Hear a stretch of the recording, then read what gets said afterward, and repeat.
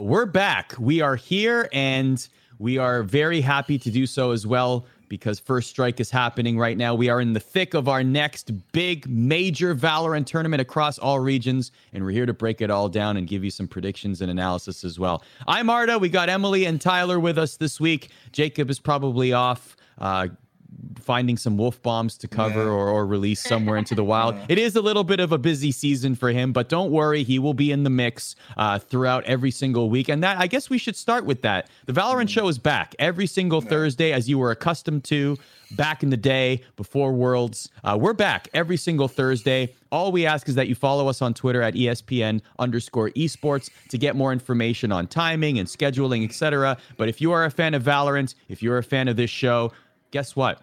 We're here for you, and we're back on a weekly basis, which is very, very exciting.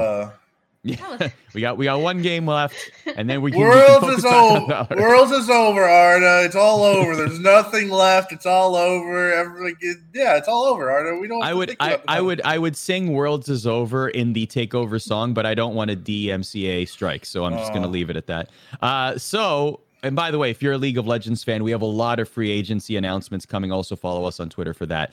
But why don't we focus on Valorant right now? Let's focus on First Strike. First thing we should talk about are the patch notes. And we will talk about what is in the patch notes in a second.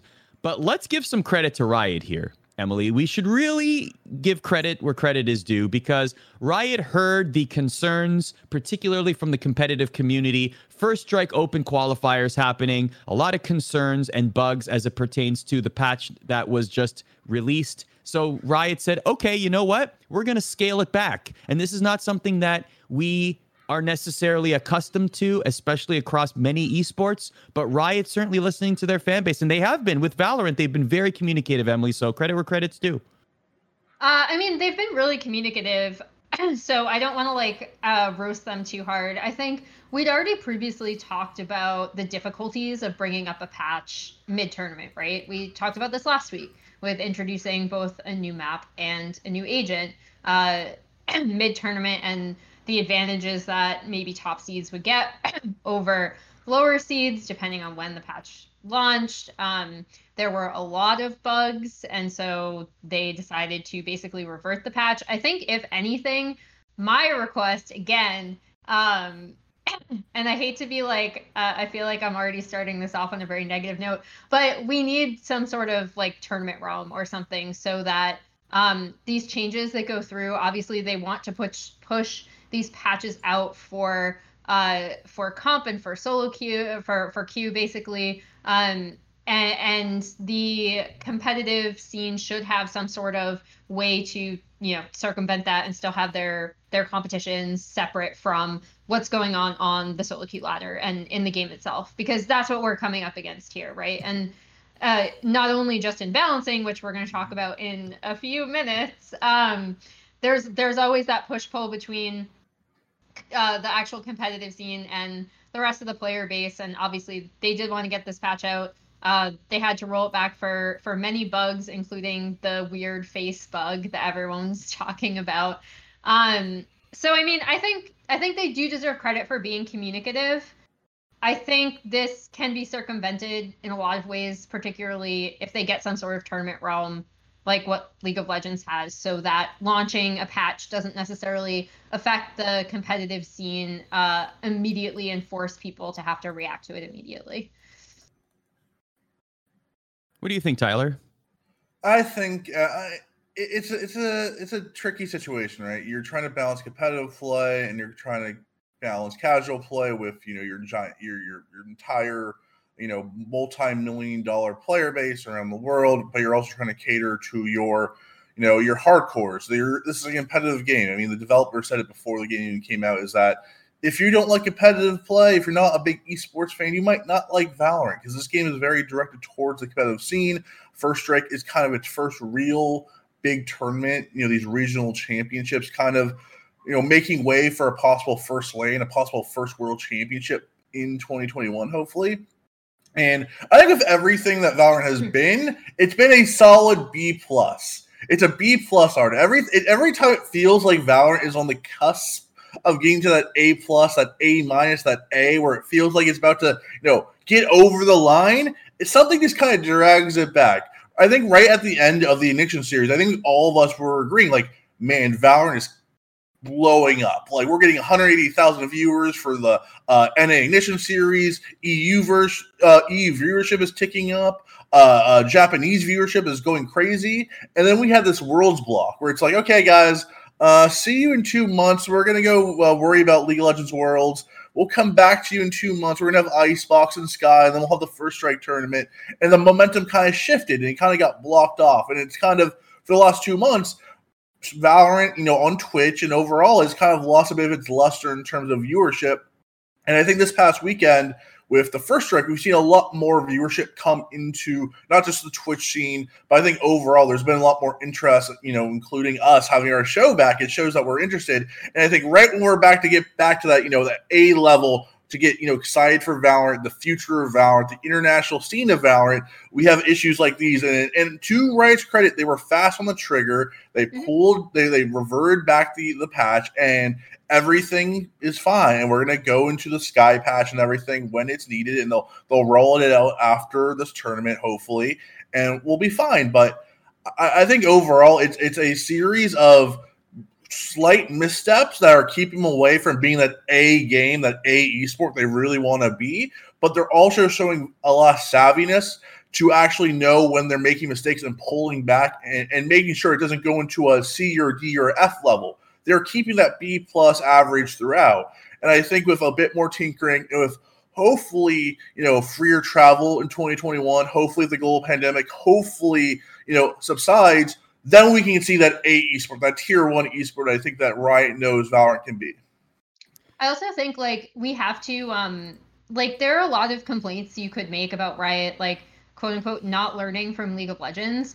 But need I remind people that the qualifier for the first League of Legends championship in Season 1, in that qualifier, Dyrus DC'd from his team's qualifying match. And the response from the casters is kind of like, well, that happened. Can't do anything about that. So I want to give the range of how far we come. And obviously we should have higher expectations from Riot. But I did want to point that out as well. When we're comparing the first year of Valorant esports to the first year of League of Legends esports, it's actually a very significant improvement.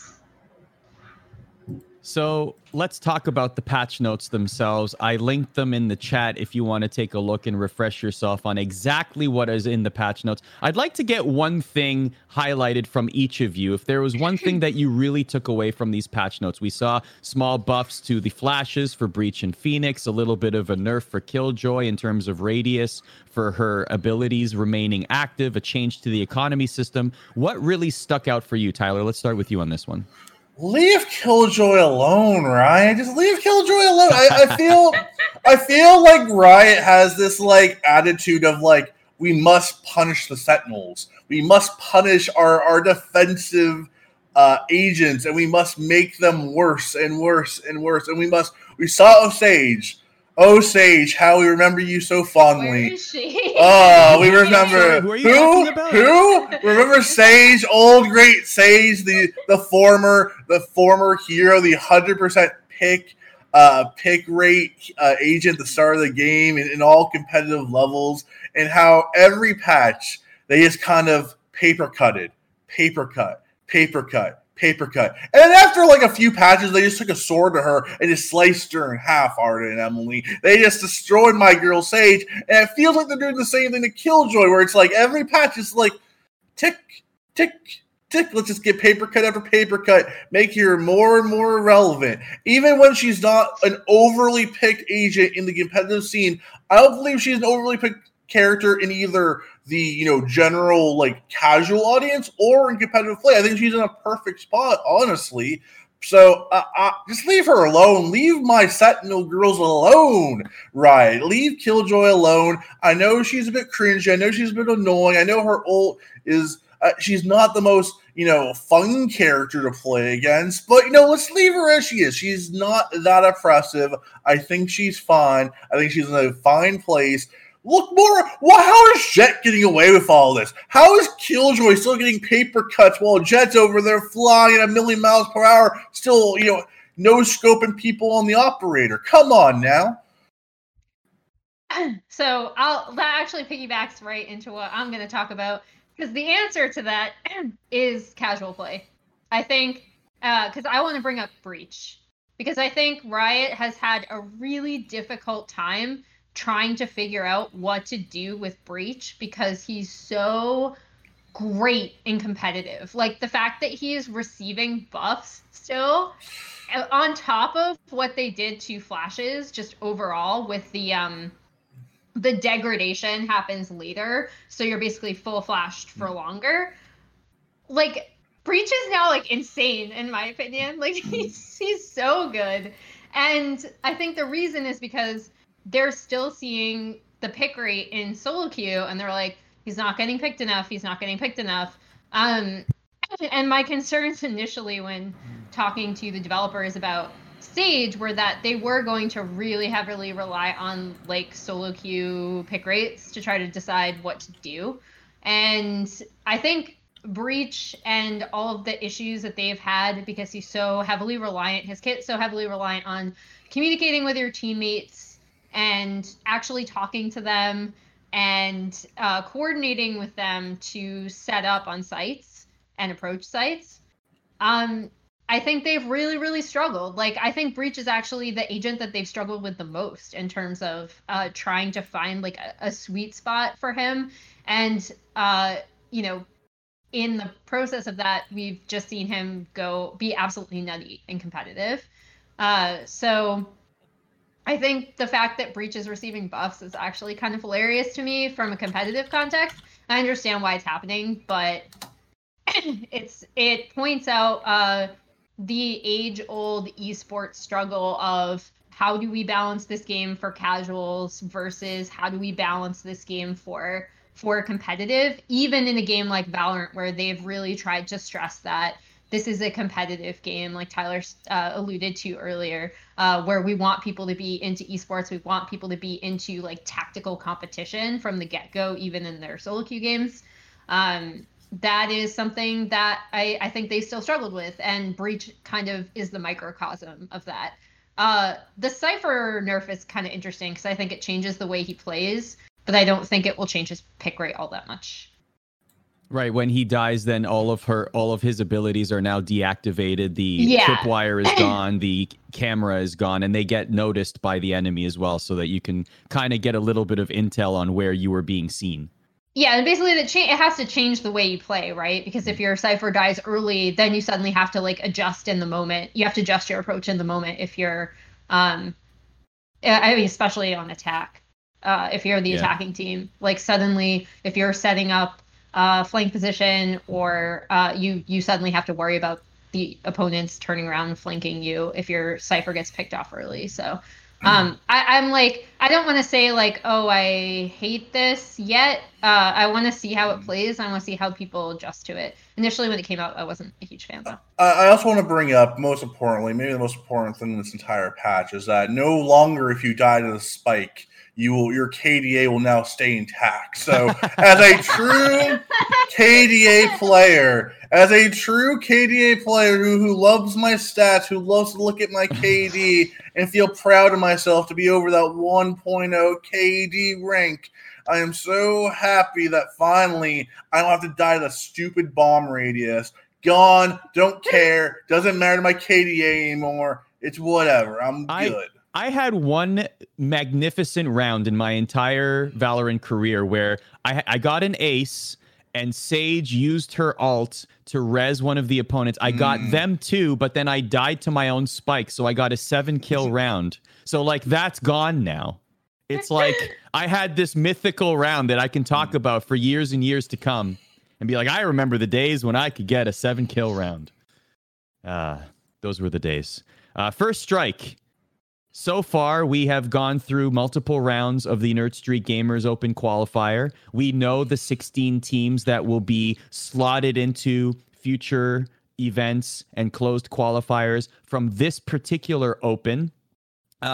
Two big takeaways from me, and we'll dive into it. TSM look great. They look like they're a team that want that number 1 overall spot. Wow, they're good. Who'd have guessed? Who'd have guessed? But they look like a team that want to. They suddenly didn't get bad just because we didn't see them for 2 months or something. No, not only that though, but they're a team that want to remind everybody that we're the number 1 team over Sentinels. I think that rivalry is definitely brewing there. Yeah. And there are a lot of teams that leveled up in this tournament as well, and I think a lot of people will point to Gen G, and we'll talk about them a little bit later. But let's just get some first impressions, Emily. Overall, we've seen the Nerd Street Gamers stream. We've seen a lot of side streams as well, particularly Hiko being a great example. What have you made of the structure and also what we've seen so far from First Strike?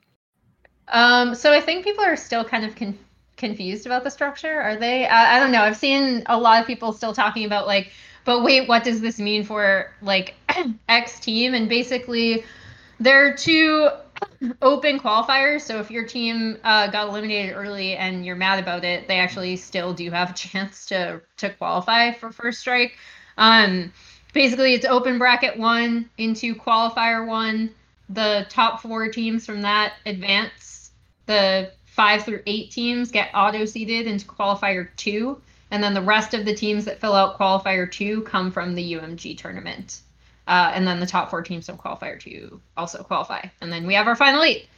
So in case people were still confused about how the flow of the tournament was, that's it. I'm only bringing it up because I saw there was still some confusion from people as to whether their team could still qualify. So, I mean, I've really enjoyed watching. I think the main takeaway I have actually, because we, and I'm sure like we'll get into this when we start talking about individual teams, but we've said this on the show before. I know Tyler said it last show. All of us have said it previously, even 2 months ago. My key takeaway is that, yes, currently from what we've seen, TSM are looking like the top team. Their match against 100 Thieves was really fun to watch, despite I know people are kind of mad about 100 Thieves. I'm not really sure why. I thought they actually had good performance this tournament. But the top NA teams are all like, there are a lot of teams that are like very closely packed together. And I find that super interesting because then you can get into how teams are playing, how they're performing in this moment. And then once we do get that patch, like I said last week, I'm really interested to see what team adapts. If we do have a team suddenly rising up and being like, this is the team that figured out, you know, like Icebox first or whatever, you know, like that kind of stuff, even though I don't like mid-tournament patch changes. I'm very curious to see if we do see that, if we see like a meta team rise. But for right now, I don't know. I'm just having like a lot of fun getting back into Valorant, and I think a lot of these teams are pretty like evenly matched across the board. So then it depends on map selection and how people are performing on the day. My biggest takeaway, we're going to go into like team by team after this, but I think as a full view, I think what I've kind of learned from this tournament is, you know, kind of like resetting after the whole Ignition series and getting the thrill of that, is that we haven't even scratched the surface of like what Valorant is, or what's good in Valorant, or who's good in Valorant, or what teams are going to work in Valorant long term. I mean, look at Gen G. We're going to talk about Gen G in a minute, but like they had a man named Sean with 5 numbers to his name, and the guy's a god out of nowhere, and he shows that one player can raise a team so high up. And I think it's like we're going to see more and more Sean's 12950s. I think I got the numbers right, hopefully. And I think we're going to see a lot more of these up-and-coming youngsters come through the system. We saw with Asuna and Dicey. Asuna, obviously coming from CSGO, had a bit of a background, a bit of a buzz around him before that. But I think we're going to see a lot more 15, 16, 17-year-olds, 18-year-olds pop up over the next few months, over the next few years in all these different regions. And I think right now, there are a few really good teams, but I don't know if we've seen any really great teams yet. And I'm talking about the entire world at this. G2 Esports, Vision Strikers in South Korea, Absolute Jupiter, TSM Sentinels. they all have weaknesses. They all either, outmuscle the opposition by not having to have too many strategies up their sleeves, or they're a team that do evolve and do get better and better, but we don't know if those rosters overall are going to be the end-all, be-all in 5 months when we see more Seans and more Asanas and more Dicey's come through the ranks. And when you have people from like the Immortals team who have shown that they know what to do when they come for scouting and finding players like Shot Up who can have huge performances and be leaders in the ACS category in their first tournaments as a pro player, it just kind of shows that we have not even breached, no pun intended, really the top the top form of what Valorant could be. We're not even close to it. Right now, I think I actually have to agree with something I saw on Jason R's stream a few weeks ago. And Jason R quite frankly said right now, we are in tier 3 of Valorant. Everyone is tier 3. We have not even scratched tier 2. We've not even scratched tier 1 yet. And this is nothing to take away from TSM or Sentinels or any of those teams. We are still in the early fledgling stages of Valorant. And this TSM roster, this 5-man roster, might be a world-class roster in a year or two and just stay together and get better and better. But right now, I can't say look at any of these teams and say, you are, the end-all be-all. You're Damn One Gaming of Valorant, right? There's no Damn One Gaming. There's no SKT. There's no, top team that just excels in a specific style or various styles. I think everyone is still learning. Everyone is still quickly learning. And whoever can adapt the fastest and be the most flexible will become our first world champion whenever that is meant to be. Because I think right now we haven't hit that top yet or even the tier 2 yet. So I really do think when it comes down to it, the season 1 world championship, whatever it's called, hopefully in 2021, whenever it's hosted, it's not going to come down to specifically who's the strongest team. It's going to be the team who can adapt the fastest and learn the fastest. And I don't know, that could be anyone. And that's why it's so exciting, right? Those early world championships with Fnatic in season 1 and TPA in season 2, you have surprises early on. When you get later on in the lifespan of esport, you see a lot more domination. You get a lot less surprises. But right now in Valorant, especially North American scene, with Emily said, there's 20, 30 orgs invested in the scene right now, and all of them could beat anyone on any given day outside of a very select few. Well, there are definitely teams that we thought would underperform have overperformed, and likewise the other way around. And you talked about Jason R. Maybe he left a curse on his old team because FaZe Clan don't look so good right now. FaZe legend! Like voodoo in his background. Please recognize him as such, Arda. Legendary FaZe captain. Record since he left the team. Legendary FaZe captain Jason R. You're absolutely right. How dare I? Well, that legendary captain has left his team in shambles apparently because FaZe Clan did not make the top 16. And so now we are in this situation where they're not out entirely, right? They can go into the second open qualifier, which is a tougher road for them, and they can still make it to the next round of the First Strike tournament. But for FaZe Clan and also teams like NRG and Anbox, let's talk about them as a group here. You can feel free to pick one team to focus on here, Emily, but how concerned should any of these 3 teams be that they had such a poor performance in the open qualifiers, in the first open qualifier in First Strike? I'm going to put NRG aside just because I think, the whole first tournament thing applies. It just so happens that this is probably the biggest tournament we're going to have all year, or like the most meaningful. And they can still qualify. Anbox, I think we had a lot of really strong expectations from them from their win in the Renegades tournament. And I think their strengths were shown in that tournament.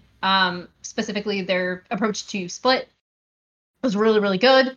And then we saw that beyond that, they still have a lot to improve on, right, from their performance in this tournament. So I'm not super concerned about Nbox either. I think it's a very similar thing where we were thinking, we were talking about them last week. We're like, how much does this mean? Well, it's great that they look so well coordinated. It's great that they have this really interesting approach to split and play really well on it.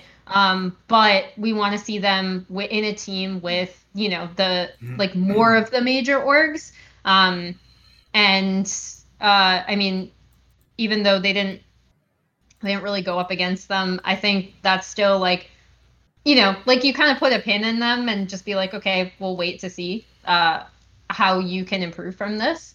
I think there's a lot of good like pieces there. FaZe is definitely the most concerning one.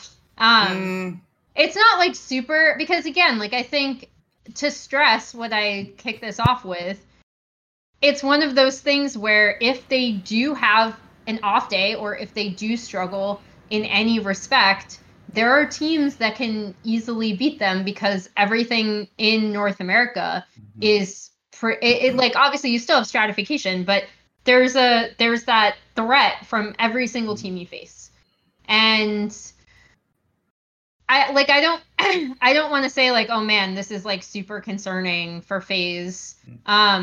I do think that a lot of the kind of issues that they had previously are still kind of issues where Corey is the standout player, and then someone like Baby Bay, who sometimes tends to play ahead of the rest of the team, gets in trouble, and they're still trying to figure out their coordination.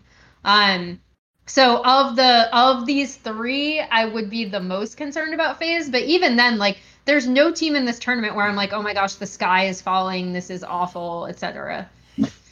Yeah, I don't think anyone here really needs to be sweating too much. Obviously, when you think about it logically, a lot of these top teams who are in the first tournament aren't going to be in the second open qualifier because they're already going to be qualified for first strike. So that makes the second tournament a bit easier when it comes to open qualifying. On FaZe Clan's point, I actually don't think it was that big of an upset. It wasn't even an upset at all. I think the better team, the more consistent team over the last month or two, during the dark ages of North American Valorant, won Equinox Esports, the former China Win, a team that has shown time and time again these players have been around the scene since the very beginning, and they've been top Radiant players, and they've performed very well. We've seen Som have these guys up as one of the best amateur teams. Then, when Som left, bringing players like Decop and Mina, this team once again rose to the top of the amateur scene until Equinox Esports, a new Oklahoma City venture, picked them up very recently. And I think that's maybe one of the reasons why people are like, oh, FaZe got upset. They lost to this random Equinox team. But no, like, I think statistically, if you look at like kind of like the ELO rankings, it wasn't an upset at all. I think the better team won in that respect. So FaZe has to catch up to Equinox, not the other way around. And just kind of to finish off the points of these three teams that kind of fell in the early stages of the tournament. NRG Asu Wen. Ace, come on, man. Your team, they lost. They need you, buddy. They need you. The Jet's there, buddy. Come on, Asu. We all want to see you, pull it out. Because please, everyone's waiting for you. I know you want to be a variety streamer. I know you're, raking in that streamer cash. Come on. We just have to convince him that the thrill of competition is more important than grabbing the bag. Thrill of competition, Asu. Come on, man. I want to see it. I want to see Ace play professionally. I interviewed him at the start of Valorant, and I picked Ace as the guy who was going to be the breakout star of the Valorant scene before it even started. I was kind of right. I was kind of right and kind of wrong. Kind of right that he would lead the Valorant scene in the Twitch streaming world, but not in the competitive scene. I want to see Ace play competitive. I don't think it's going to happen. I don't think this is a cause of concern. They're a very new team, obviously, their first tournament. I do think NRG will have a very good chance of qualifying for First Strike in the upcoming UMG tournament, but you always want to see the best players play, man. And someone who's exciting and mechanically driven as Asu, and in a very fledgling scene, like he could be a mega star. He's a player that if you took him to the first World Championship, he would put on a show, win or lose. I know, but the variety bag is too big. I know grinding one game, especially Valorant, can be very tiring. I know, Arda. I know, Emily. But I want to see it. I still want to see it. Well, we saw a lot of great gameplay throughout this entire open qualifier, including from the brand new 2.0 version of 100 Thieves. Hiko doing Hiko things that we all knew. We knew his clutch ability. We saw it in droves in this tournament. But let's just talk about this new roster with the new additions. What do we think of 100 Thieves' performance? They got stopped by TSM eventually, but they did qualify to the next round in the Nerd Street Gamers portion of things. So, Tyler, starting with you on this one, grading 100 Thieves so far? B+. plus. I love my B pluses in Valorant, but I feel like this is a very B plus, kind of take here. Top 8 lost to TSM, 2-time Mission Series winner, arguably a top 3 team in Valorant's history so far, alongside Sentinels and G2 Esports. You could throw Vision Strikers as well from South Korea to make that top 4, but this is a team that's always it's going to take time for them to settle in. And in this, single elimination tournament, you're playing TSM, a team that's kind of falling back into their old form with, Drone, off of his, his wackiness on Sova. Now he's playing back on more, his traditional agent Phoenix. Sub Rosa has kind of stopped with the entry fragger / shot caller role, and he's kind of dove back and being like, I'm not gonna try to do it all. I'm gonna play a more reserved all around role. Let Drone be the entry fragger or other players on the team. I think 100 Thieves fans should be kind of excited what they saw. This is not the 100 Thieves team of old, where it felt like Hiko sometimes was kind of baiting his teammates into, it felt like it was disconnected a lot of times, where it was Hiko playing Counter-Strike and his 4 teammates playing PUBG, and it felt like there was a disconnect between everyone. There's definitely a chemistry between him, Steel, and Nitro. Asuna and Dicey, still a bit off, but nowhere near kind of the disconnect it was when it was the original 100 Thieves roster. Asuna and Dicey will catch up to Steam. Asuna kind of looked out of place in the TSM series. Asuna is very, I don't want to say hit and miss player. He's gotten a lot better. He's become a lot more consistent. Instead of being a 50-50 player as he was at the beginning of his Immortal tenure, he's now more of an 80-20 player, where 80% of the time he's going to pop off, get 20-plus kills, and hard carry on the Reyna or another duelist. And 20% of the times, he'll look more timid, make some mistakes. I think the TSM series, he looked very timid, a lot less aggressive than you usually see of Asuna. But I think overall, by the end of the First Strike tournament, I do think they will qualify for First Strike. I believe in this roster. I think overall, by the end of it, we're going to see a much better 100 Thieves roster who could contend with Sentinels and TSM and a Cloud9 Blue and a Genji. I think they could be a top 5 team in North America by First Strike's end, and I still really believe in this roster. I think it's very well made. Dicey and Asuna will catch up with the rest of the team. This is not an original 100 Thieves issue. This team looks a lot better, and a lot of their cohesion mishaps and a lot of the disconnects that I saw with the first roster aren't here in this new Neo 100 Thieves roster. I think TSM was just playing better on the day. I think when Asuna has a better day, when he's a bit more aggressive, when his shots are hitting, this series is a lot closer. I think when I look at the TSM 100T series after that, kind of nail-biting Moon Raccoons series with the Hiko diffuse that ended up everywhere.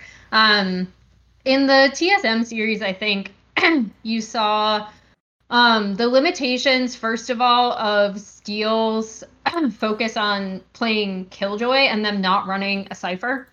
I thought that was an interesting choice that had previously worked out well for them, but against TSM, Sub Rosa's Omen was basically, if you notice, how he used his smokes against her I keep wanting to say boombot, it's alarm bot, and her turrets, was really, really smart and basically handicapped a lot of what Steel wanted to do when they were trying to set up their flanks.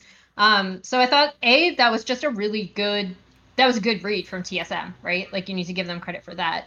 And then B, the fact that 100T focused on running this composition with Steel and the Killjoy with no Cypher was interesting. I do think it kind of affected, obviously, he has said on stream, I believe, that he prefers Killjoy and they believe in running this. So they obviously had practiced it, and I think they didn't look bad with it. But I do think Cypher is so ubiquitous because of what he brings in terms of vision, and that could have helped them out a lot. And I think because they didn't have that extra piece, TSM and Sub Rosa were really able to shut that down. But that aside, again, I kind of led off with this a bit, but I was super surprised at how many people were like, oh, 100T suck again. I'm like, dude, were we, maybe I just don't have eyes. Were we watching the same game? Maybe I am just the idiot here, because I thought they looked pretty good. They do have a few coordination issues. But I actually really liked a lot of what I saw from this team, and I'm excited to see them again.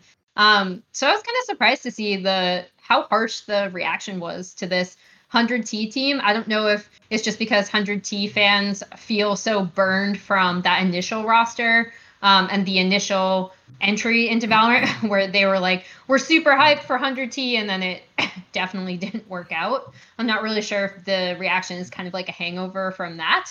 But I think this team, to Tyler's point, like they look a lot more well coordinated already. And I want and look forward to seeing them improve. Let's make no mistake, though. This team has to perform. This team has to be top 5 in North America. The amount of money, under so much pressure. The amount of money that Nadeshot pumped into this team. Players on this roster make more than some of these other rosters combined in terms of salary. Let's make this very clear. This team has time to them. They have a leash to them, but they must be top 4 by the time LANs start. By the time LANs kick up, by the time we're having DreamHacks and ESLs and Riot-hosted tournaments, we have the first World Championship on the horizon, this team has to qualify from North America. If this team does not make the first World Championship of Valorant, whatever you want to call it, Valorant Worlds, the Valorant Grand Prix, whatever Waylon and his team decides to make it, Hunter Thieves must make it there. They must make it to the first World Championship. If they don't, it's a gigantic failure. But until that point, until we do get to LANs, they have a leash. They have a long leash, and I believe in this roster. I believe in this 5-man roster. I do think by the time we get to LANs, by the time we think of the World Championships, that we will think of 100 Thieves as a top 5 team in the world. But right now, they're still learning. They're still growing. They're still going to lose to the Sentinels and the TSMs of the world. I'm just saying that they have to perform because this roster was not cheap. This roster was not something that came by just kind of haphazardly. This team was carefully put together with buyouts by Dicey and Asuna from Immortals and some big contracts with Nitro, Steel, and Hiko. So this team has a lot of money behind them, a lot of expectations behind them. They're going to get time. We have to give them time. But by the first World Championship, if this team is not representing North America in one of those slots, it's a gigantic failure, Arda. Hey, Emily, what do you think cost more, the 100 Thieves Valorant roster or the LA Thieves CDL slot? Ooh. Allegedly, people. Allegedly. The CDL slot still. yeah. By a significant margin. Moving on. Those things are not cheap. No, they're not. No, they're not. Allegedly, they're not cheap. Gen G, they had a fantastic performance in First Strike as well. They are going to be playing Envy in the semifinals of the Open Qualifier. That's happening at 5 p.m. Eastern today, October 29th. And by the way, speaking of TSM that we sort of mentioned there, they're playing Cloud9 Blue at 8 p.m. today as well, October 29th. So the addition of Sean, Emily, this has been a boon for Gen G. They already had great performances in Ignition Series, and now they look like a team that could really contend for that top spot with some great performances. I mean, his Reyna was nutty, right? Like that's exactly like we've talked about this before when Reyna was first released and people weren't picking her as often because if she goes in and dies, it's a massive problem. But her kit is also something that lends itself to being super aggressive and profiting off that. And some of his picks were just absolutely insane. Like it was so fun to watch this guy just like completely pop off. I think his stats on that Ascent map like are insane. And obviously statistics aren't everything, but I think he definitely made a case for himself in terms of why Gen G decided to pick him up, right? Now on the flip side, I see a lot of people talking about Sentinels because of kind of the, let's just say, lackadaisical way that they accepted their loss on social media.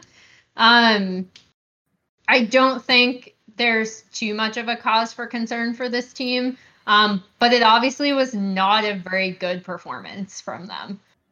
So hopefully the Sentinels fans are right and they were just kind of taking it easy in this qualifier, but that also begs the question of why you would want to do that, especially with a new patch possibly on the horizon. So I'll just throw that out there because it was a big discussion post-match. And I think it took away from how good Gen G looked, especially on Ascent behind Sean's Reina, which I thought was absolutely insane to watch and super fun. Put respect on my boy's name, Emily and Arda. His name is Genji Sean 12590. Do not forget the 5 numbers because that makes the whole bit. Sean 12590 or Sean 12,590. That's my guy right there. Sean, thank you. He's going the LPL route with the beast, the random numbers. Yeah, the random numbers. I love it. 12,590. But no, but really, with Genji, I mean, I think I've kind of said this over and over again. And if you look back at the Valorant Power Ranking show, every single week, Arda, it was kind of the same thing with Genji. They were either 4th or 5th. It was always, man, they're solid. They're a well-coached team. They are a well-oiled machine. These guys are so close. They're such close friends. All French Canadians, all coming from the CSGO scene. They know how to play together. They don't have that one star player, that one ace carry. But on any given day, any of those 5 players could step up, get those 20, 25 kills, and get them to that top 4. But they're always missing that one extra piece, that one piece that could put them to the tippy top, Arda, and make them a Sentinels equivalent or a TSM equivalent or a Cloud9 Blue equivalent when you have the Tenses of the world. When you have TSM with Drone, Wardell, and Sorbrosa. When you have Sentinels, when you have the crazy wild man himself, Sinatra, getting ability kills out the wazoo, you need that extra piece to put them over the top. And I really do think Sean 12590, this man, this kid, this 19-year-old Naruto fan with the Naruto. There's too many anime avatars in Valorant. I just want to say that out there. Come on, guys. Let's calm it down with the anime avatars. But Sean 12590, I think, can be that ace player. He did show some inconsistencies. His Reina looked clean as hell. His Rays, not so much. But the thing about Gen G is that even if Sean doesn't have that pop-off game every single time, they are solid enough to rally around and have solid enough game plans and strategies to make up for it. They don't need Sean to have a tens-like performance every single game to get into the top 4, but they need him to be that level of player when you are against 10, when you are against Wardell, when you are in the top 4, and you need that ace player to carry you of 20, 25 kills, sometimes even 30-plus kills. That's where I think that's why they brought in Sean, because they think he can be that ace player that gets them over the hump. And I don't know if it's true yet, because again, they're in the top 4. They beat Sentinels. This is not something that hasn't happened. This is something that happened before in Initiation Series events. This is not something crazy. They are a perennial top 4 team.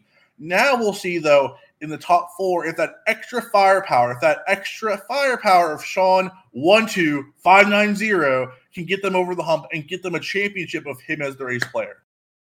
So Sean 12590, I apologize, Tyler, led the way. And by the way, this was a solid victory for Gen G over Sentinels. 13-5 on Ascent. Sean led the way with against everybody with 22 kills and a plus 12 differential.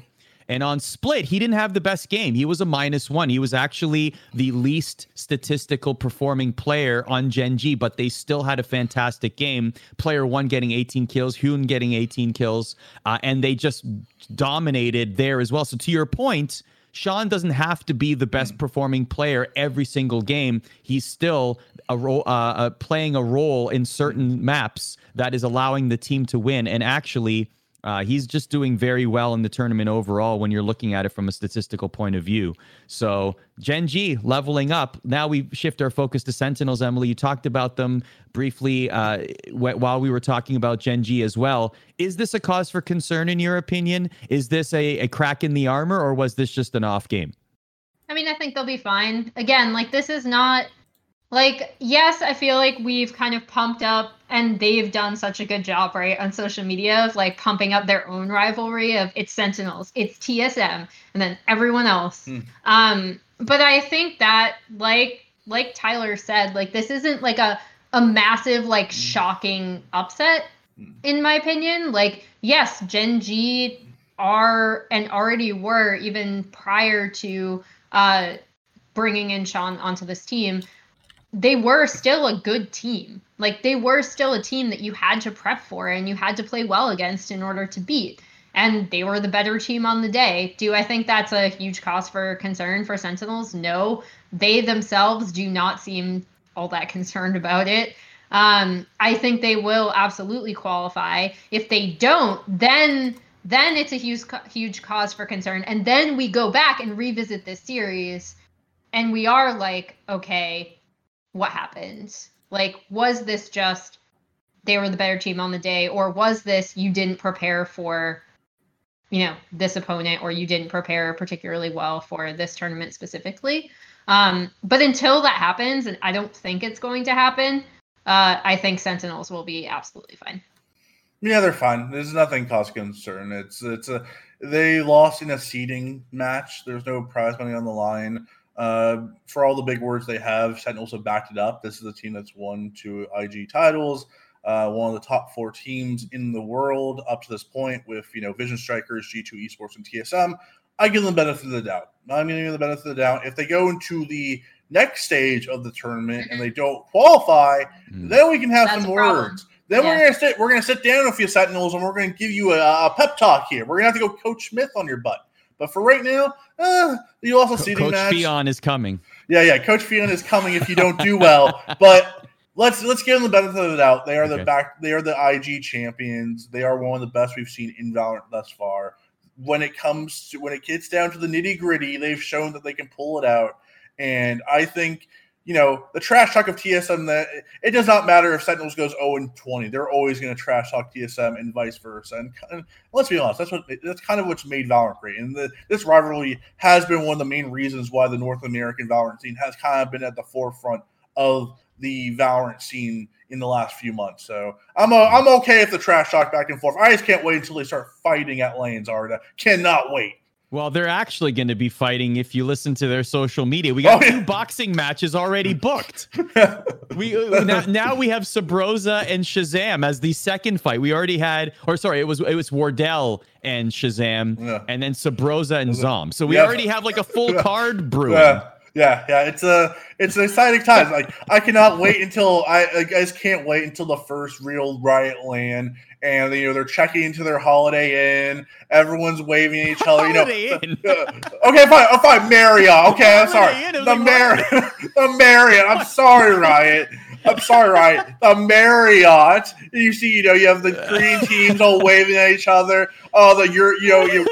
Carlos laughing, snickering at the NA teams, the Japanese teams, the Brazilian teams hugging, and then you see Sentinels walk in, you see TSM walk in, and everything falls quiet. All the people in the hotel who don't know what's going on are like, what are these nerds looking at? Why is this like Greece? Why is this like the Jets and the Sharks? It's going to be great. I don't think is that Greece? Is that Jet and the Sharks? Did I get that? I thought it was the West Side Story. That's far beyond my age, Arda. You were either going that or to The Outsiders. I didn't know where you were going with that. Yeah. Not Theater Kid. Where you were going. What I'm laughing at is I love how the juxtaposition of worlds in League of Legends being in this like luxurious hotel in Shanghai, and then they get the Holiday Inn for the Valorant but it's World. The Holiday Inn Express for Valorant. We know exactly where you stand. $69 rooms, guys. Holiday Inn. I've been to many Holiday Inn in my day. I've been to many Holiday Inn. There's not always a Marriott at every city you go to for these tournaments. I like Holiday Inns. They do great service. Welcome to Valorant Worlds in beautiful Des Moines, Iowa. We are staying at the Holiday Inn. I mean, it can't top the Tallahassee, Florida, MSI 2015. Okay. So we were going through the teams here. This is an awful segue. I do want to turn to a serious tone here because the next team we want to talk about here is Cloud9. We're going to talk about both blue and white. And we have to address the elephant in the room as it pertains to Cloud9 White, Emily, and that is the amount of hate that they've received in chat. This is nothing new. We've talked about toxicity on this show before. It's disheartening every time we see it. It's ludicrous. It's ridiculous. We always make this same point. We want it to go away. We want measures taken such that it doesn't happen again. But the best we can do is not let it take away from Cloud9 White's performance, despite the fact that it's continuously happening. It's not exclusive to Cloud9 White, obviously, Emily, but the fact that it's happening is still very disheartening. Yeah, I mean, I'm not like, it's one of those, gee whiz, I'm disappointed, but certainly not surprised. And that's really all I have to say about that. If you are one of those people flaming them, stop. In terms of their performance, I thought they were fine. I think the only valid criticism would be that of their placement, because people were not sure where they should be seated. And I think that's something that will be fixed in subsequent tournaments, and then that will no longer be an issue. So I think that is the only like a quote unquote valid complaint, but I also don't know how else you would have gone about seating them.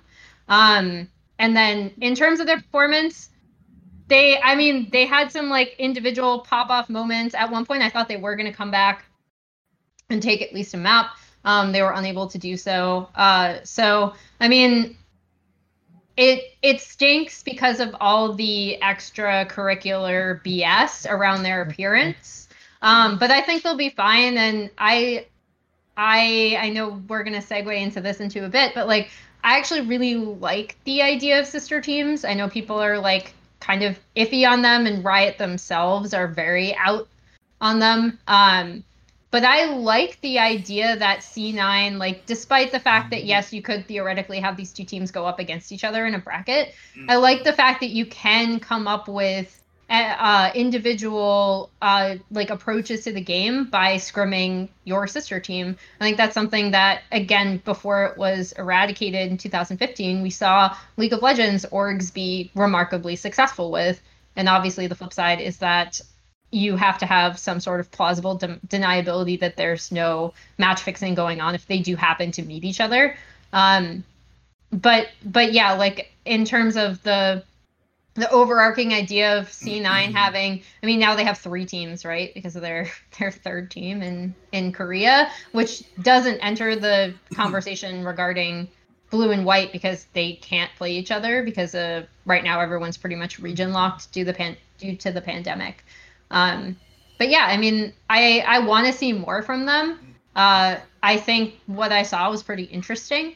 And I hope that at the very least, the next tournament, people will be a little bit less unhappy with the way that they're seated, so we can put that part of the conversation aside and hopefully put away all of the other BS around them aside. Tyler, one thing I just want to mention before, just to add some positivity to the whole conversation we just had.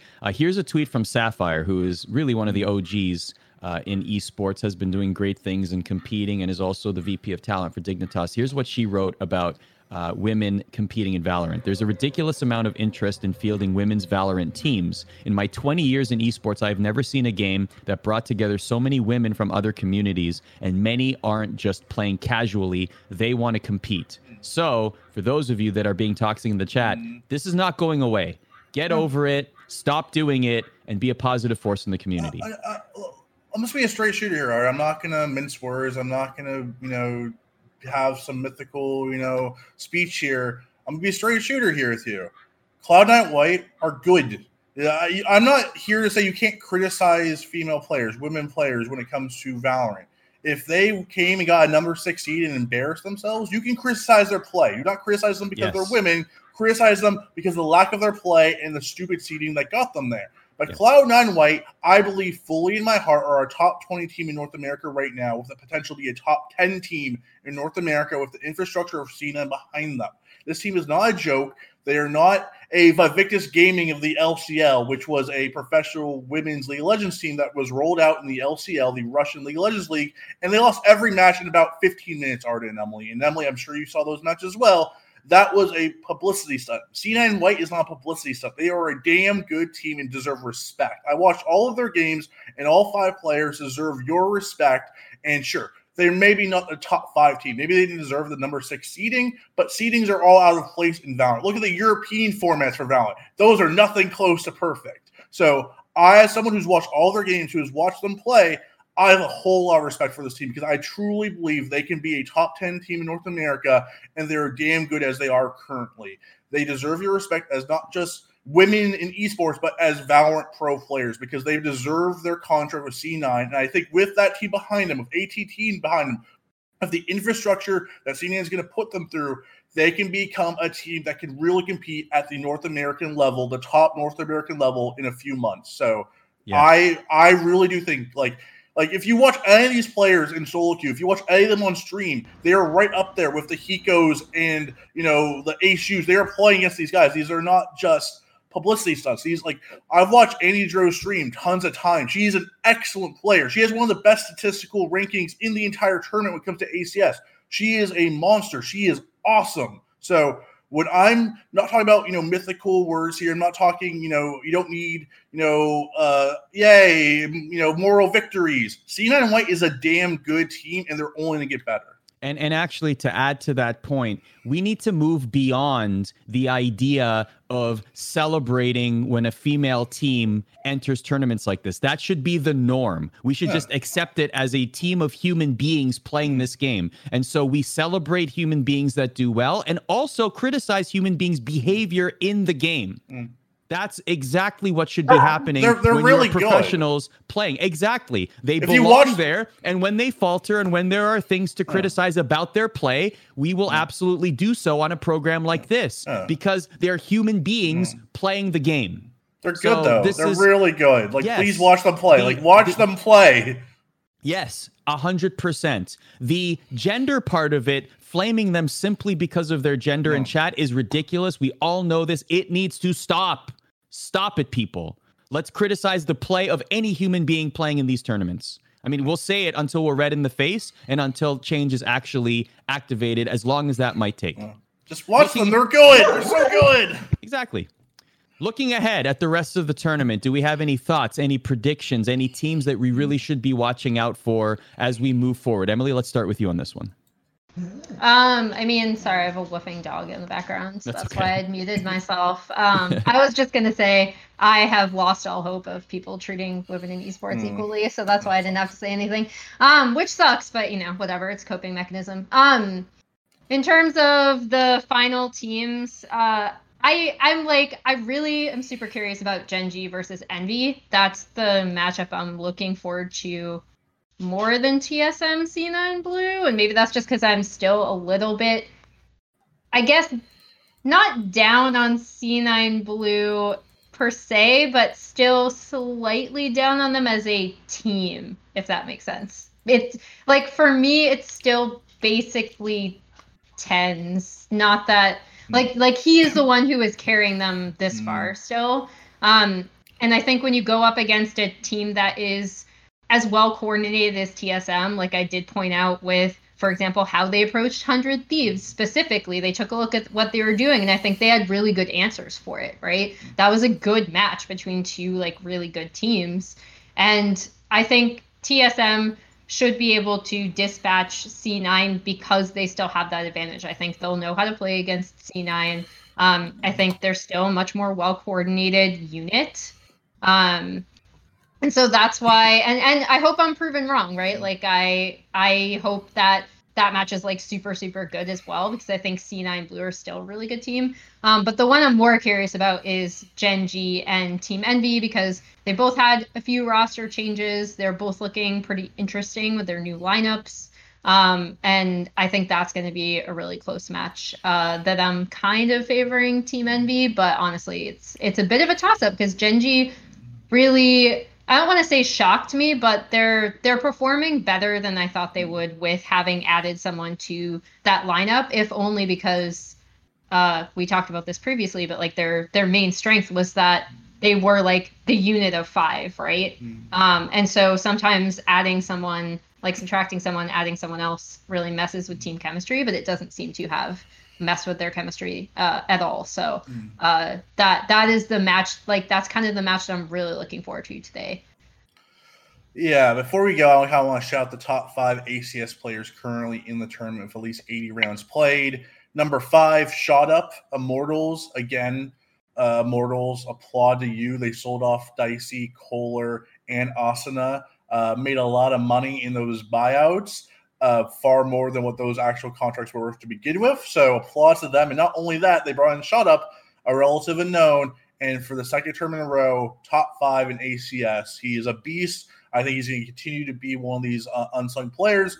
And, in a few months from now, we probably will see one of these bigger orgs buy him out as well. And Immortals will continue playing Moneyball and playing around all these teams. Number 4, Chase from Mamba Mode Gaming. Someone I've seen since the very beginning of Valorant as, a solo queue player. He's always in the top Radiant field. He's always in Hiko stream or Sinatra stream. I really do like Mamba Mode Gaming. They are one of the best amateur teams right now in the scene. I'm very excited to see if they get picked up by any big organization. Chase deserves a lot of credit for how well they're doing. Number 3, Arda and Emily. Annie Dro, C9 White, number 3 in ACS in this tournament, 278 in her games.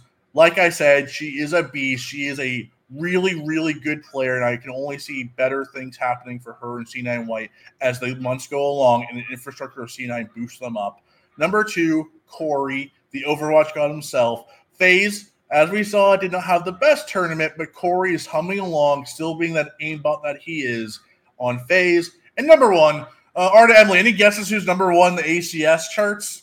Any guesses? Any guesses? I mean, is he part of an org with multiple teams in the scene? Yep, maybe. Is his name a number? Maybe. Yeah, sort of. Sort of. Yeah. Sort of. Yeah. I have no idea. I mean, who could it be? I was so confused as to who. For the 15,000th tournament in a row. Yeah, I was thinking, how many tournaments has he been top? All 4 IG tournaments. All 4 IG tournaments, he was top ACS. And now the 5th major tournament, First Strike North America, 189 rounds, 322 ACS, 40 more than Corey in second place. It is Latens James. It is the ace of aces. It is the magician of Valorant. Tens of C9 Blue in number 1. He is ridiculous. He is the best player in the world. He is by far the most consistent player we've seen in Valorant. By far, he is right now, there is no question, Tens is the best player in Valorant, and everyone behind him is catching up. He is even on an off day, he's still putting up 25 kills. He's an absolute nut. He is the nuttiest player in Valorant. His stats speak for himself. No way you can do it. It's inconceivable. So the First Strike tournament continues. Of course, we are leading all the way to the regional finals happening from December 3rd to 6th. And that means that we will be here with you as well every single Thursday. For timing, follow us on Twitter, ESPN_esports. We will give you full announcements there. The 3 of us, Jacob will be joining us as well. We are back, the ESPN Esports Valorant show, the one you've craved, the one you've wanted for a while. We are here to cover the First Strike tournament from beginning to end as regional tournaments are crowned. But that's it for us right now. Good vibes and acts of kindness, everybody. We will see you next week.